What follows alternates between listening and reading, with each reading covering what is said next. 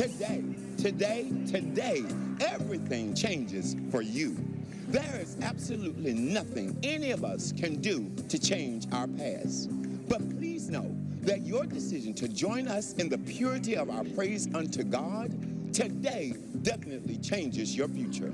St. Peter United decrees that you are worthy, you are loved, you are accepted, and you have a purpose.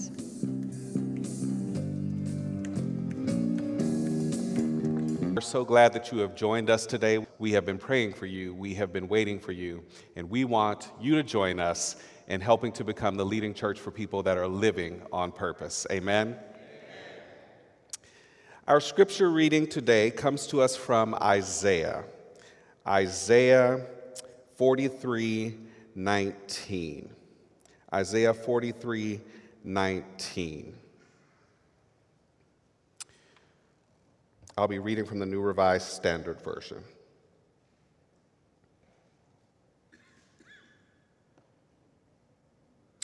Scripture says, I am about to do a new thing.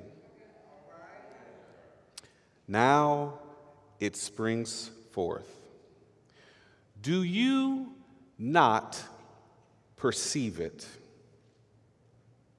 The prophet says, God says, I will make a way in the wilderness and rivers in the desert. The word of God for the people of God. Thanks be to God. Today we are discussing perceiving the new. Perceiving the new. Let us pray. Gracious God, give us the eye of the eagle. Help us to see into all of our hopes, joys, fears, and sorrows. Collectively weave our hands to the gospel plow and tie our tongues to truth. Come, thou fount of every blessing. Tune all of our hearts to sing your grace. Let us hear from you, the still speaking, ever-living God in our midst. This is our prayer in Christ's name. Amen. Well, we are at that time of year where we are at Back to Church, Back to School Sunday. So for those of you that have been living hot girl, hot boy summer, it will still be hot tomorrow and next Sunday, but it is time to be back in church. And I'm so excited that later we will get to bless our backpacks, and then we will also have a count for you next week on how many uniforms we're purchasing and how many teachers we are going to be able to help. So we look forward to having that for you next week. So this week, we're talking about perceiving the new. God is moving us to something new. God is moving us to something new. Isaiah 43 is in the middle of 1st Isaiah and 2nd Isaiah. That 1st Isaiah, they are going through a lot of struggle. They're going through a lot of pain. They've been carried off into a foreign land. Many of you that have been here for a while, you've heard about this, right? And then in Isaiah 2, they are kind of in transition. The prophet is speaking to them and getting them to see that there is something new that God is going to do. Then if you jump to Isaiah 3, you have scriptures like Isaiah 58:12 that says, you will be the restorer of streets to live in. You will be the rebuilder of your ancient ruins. So you go from a word that is talking about Isaiah 1 that is saying, woe be it unto you, something bad is going to happen, to God is about to do something new, to God is now doing something new in Isaiah 3. If we take that timeline and spread it out, it crosses many, many generations. But the word that God has for us today is we have to take that timeline and squeeze it down and understand that as we are preparing to go back to church, back to school, looking for transitions in life, looking for new jobs, trying to figure out relationships, buying new homes, moving forward with your life, you are now in Isaiah 43, and the word of God for us today is, I am about to do something new. Do you not perceive it? But what holds us back? What holds us back from the new? I've preached this before, but I'll bring it back because some of you have not heard it. One of the things that holds us back from the new is the fog. The fog. Anybody remember the fog? Anybody remember the fog? Fear, obligation, and guilt. We're afraid of stepping into something new because we have grown comfortable in the condition that we're in. The job that you may be in that you are not happy with, that you are unsatisfied with, you're probably not going to look for anything new because you are afraid. The church that you're at that you're not satisfied with, you're probably not going to look for anything new because you're afraid. The friends that you have, that you've had since you were in high school, you're probably not going to lean into anything new because you are afraid of the new.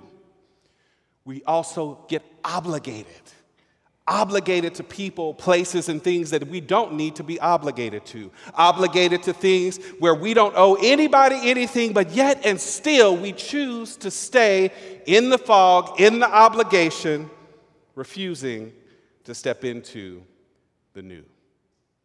Or what about the guilt?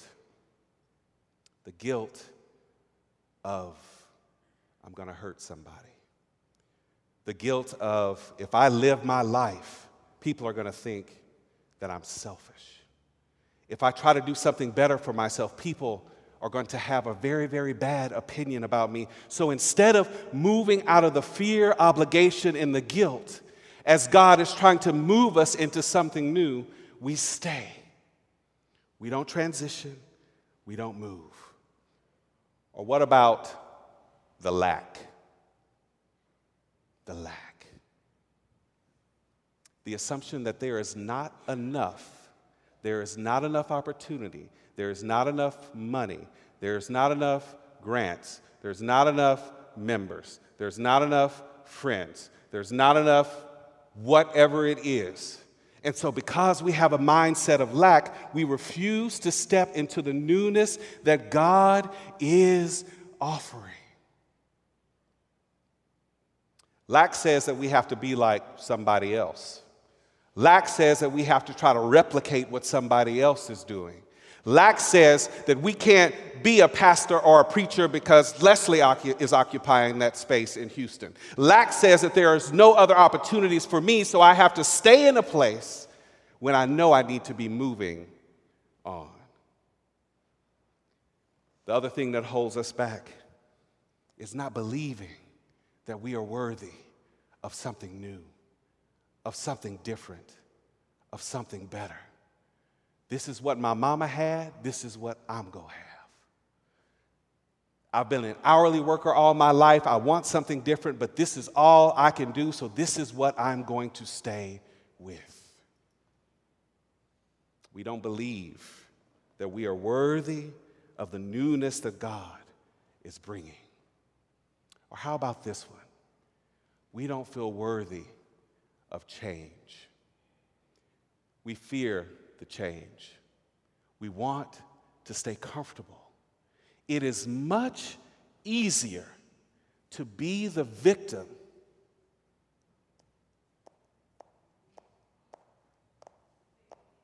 than to own your part in the situation.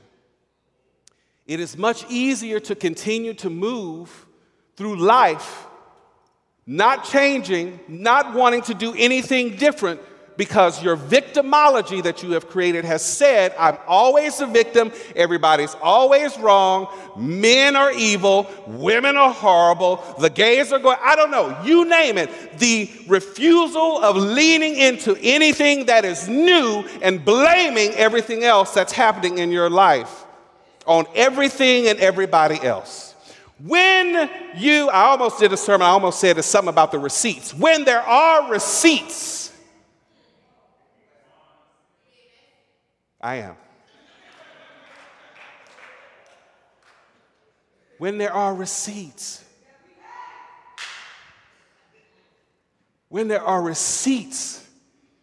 that there are things that need to be changed and shifted, what do you do? What do you do? A refusal to change But here's what John 16, 7 through 8 says. John 16, 7 through 8 says, "But very truly I tell you, it is for your good that I am going away. Unless I go away, the advocate will not come to you. But if I go, I will send him to you. When he comes, he will prove the world to be in the wrong about sin and righteousness and judgment." So we have been taught that the Holy Spirit is a comforter, that the Holy Spirit is an advocate. But that's not all that this scripture is saying that the Holy Spirit is. This scripture is saying that the Holy Spirit is also an agitator for change. If it is that the Holy Spirit proves the world to be in the wrong about sin and righteousness and judgment, then the Holy Spirit then is an agitator for change. The Spirit is an agitator for change.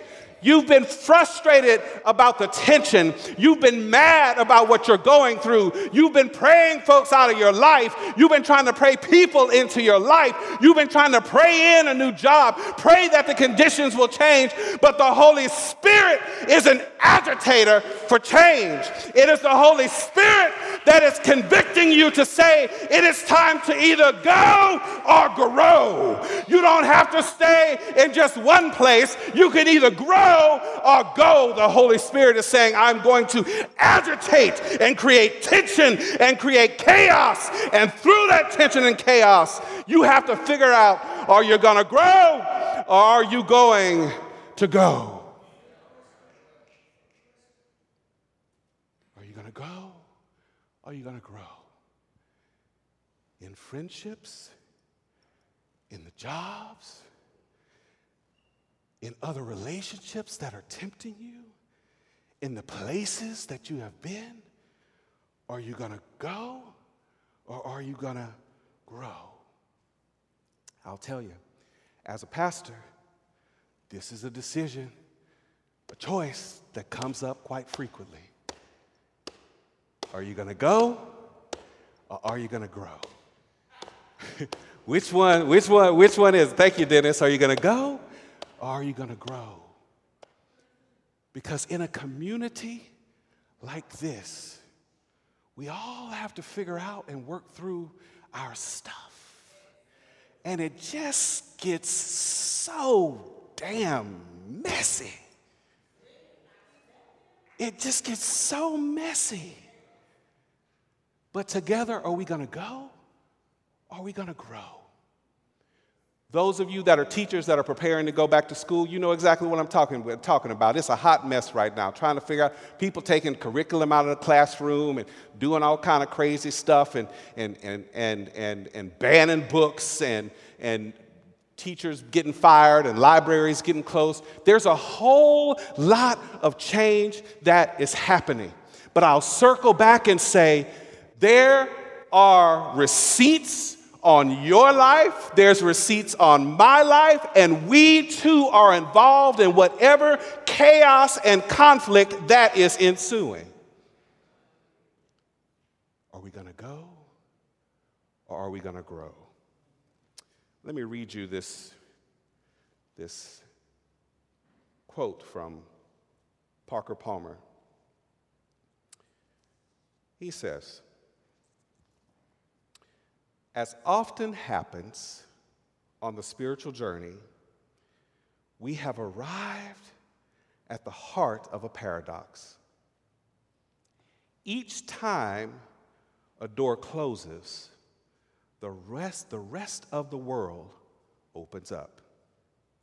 All we need to do is to stop pounding on the door that just closed.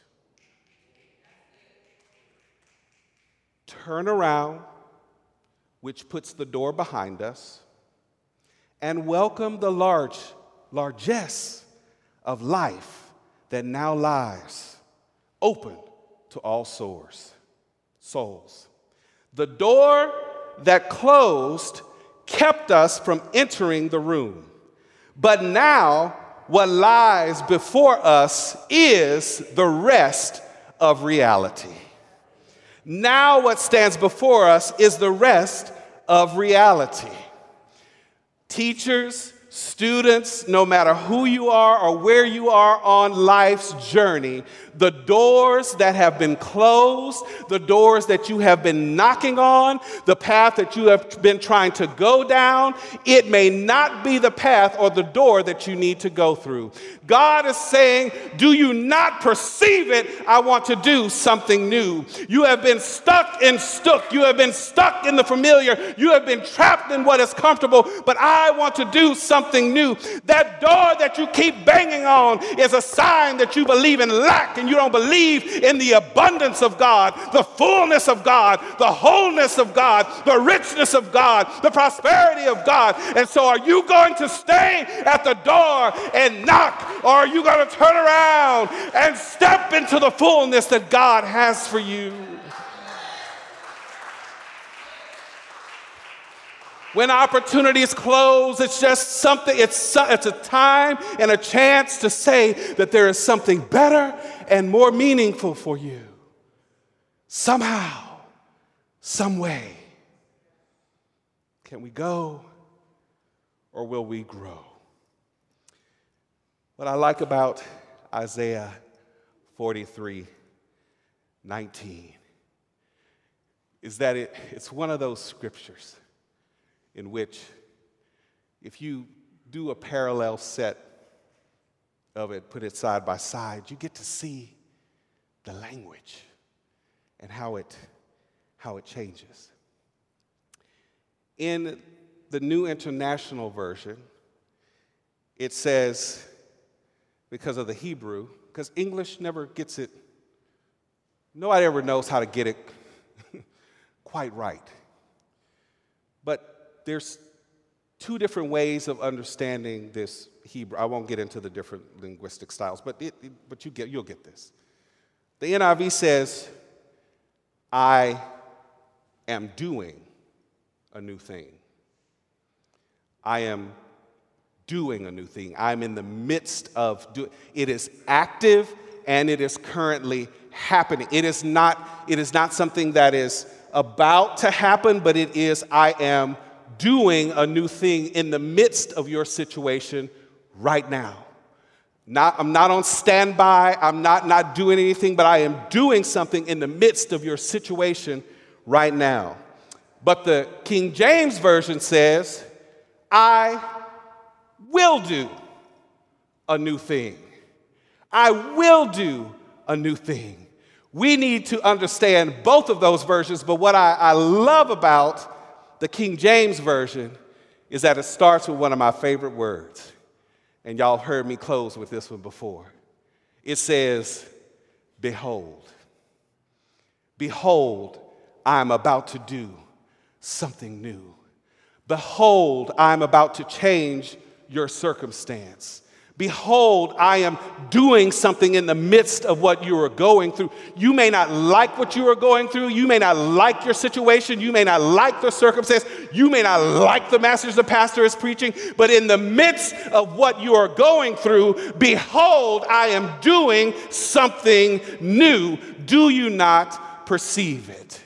Behold, it is time to let go of your failures from last school year. Behold, it is time to let go of all of the guilt and shame you have around disappointing people. Behold, it is time for you to begin to look for the newness of God that is moving in your life. Behold, I am ready to set you on high places. Behold, I am ready to give you creative ideas and resources to launch ministries and churches and to do the things that you need to do for your life. Behold, I am about to send a new partner into your life. Behold, I have the right one that's waiting for you. Behold, I have all the opportunities for you. Behold, I am a God of abundance. Behold, I am a God that can change situations. Behold, I am ready to do something new. I am ready for you to be a catalyst. I am ready for you to be the change that you seek. Behold, I am moving in the midst of injustice. Behold, I am moving in the midst of the Texas education system. system. Behold, I am moving in the midst of the Texas legislature. Behold, I am moving in the midst of these politics. Behold, I am the God that will do something new.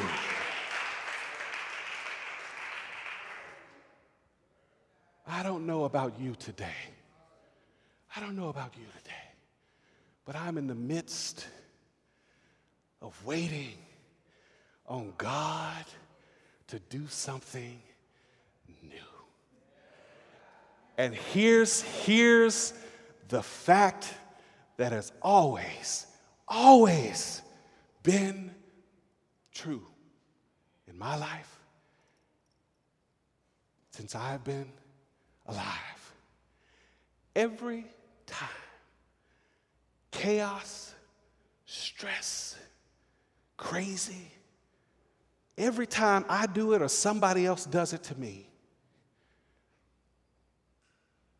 behold, God does something new. Behold, God does something. Behold, God will do something new. Behold, God will do something new. When I screwed up my naval career as I was a rising star in the Navy, I probably would have been your first black gay out admiral. But I screwed the whole thing up. E1 to E6 in less than 3 years. It takes people 12 years to do it. I screwed the whole thing up because I didn't even understand what PTSD was. I thought I was weak. So as I watched people falling out of buildings and launched the attack on Afghanistan and saw messages coming back that I had a hand in killing people, it haunts me to this day. But God said, behold, God, I will do something new. I will raise you up, and I will help you to speak to people and help heal people and move in people's lives. You don't have to stay stuck in your diagnosis. You don't have to stay in a situation in which you feel so much guilt and so much pain and so much shame. Behold, I'm going to take your pain and I'm going to turn it into power. I'm going to save souls. I'm going to save lives. My first relationship, that scoundrel,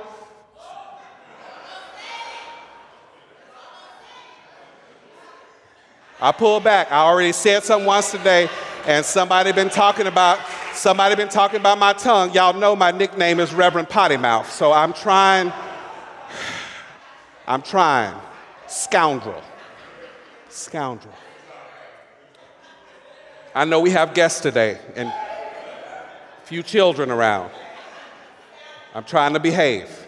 Scoundrel. Lies, just lies. He up at the job, getting sex to remove people's cell phone deposits because he worked at a cell phone store. Oh, you got a deposit. Guess what? I can remove the deposit if you. It taught me a lesson. A very, very valuable lesson. If you don't trust the one you are with, and if they are not honest with you, you might as well not be in the relationship. Because cheating does not just happen at 9 p.m. on a Friday night. Cheating can happen during the day while folks are at work. And so I learned that the best thing to do is to build a relationship on honesty and trust and dialogue. You can do whatever you want to do, but don't lie to me. Lying to me will get you dismissed. Every turn in my life, in which it has brought so much pain, it is the very thing in which God has said, behold, I am about to do something new. I don't know about you today. I don't know if, well, I do know it's the word some of you need. I said it's for more than one person. But it's an opportunity now. As we start this new church year, as we go back to school and people are coming back from vacations, it's a new opportunity, a new chance for us to leave the pain of what has happened behind us, and to say, behold, I want to see the new that God is about to do. Amen? Amen. Amen. Hi, SPU family. Thank you so much for listening to St. Peter United Sermons podcast. We pray you were touched or moved by this sermon. To support what we do, show your love and press that follow button. For more content and news, follow us on social media platforms at St. Peter United. Remember, click, like, subscribe, and follow. See you next time.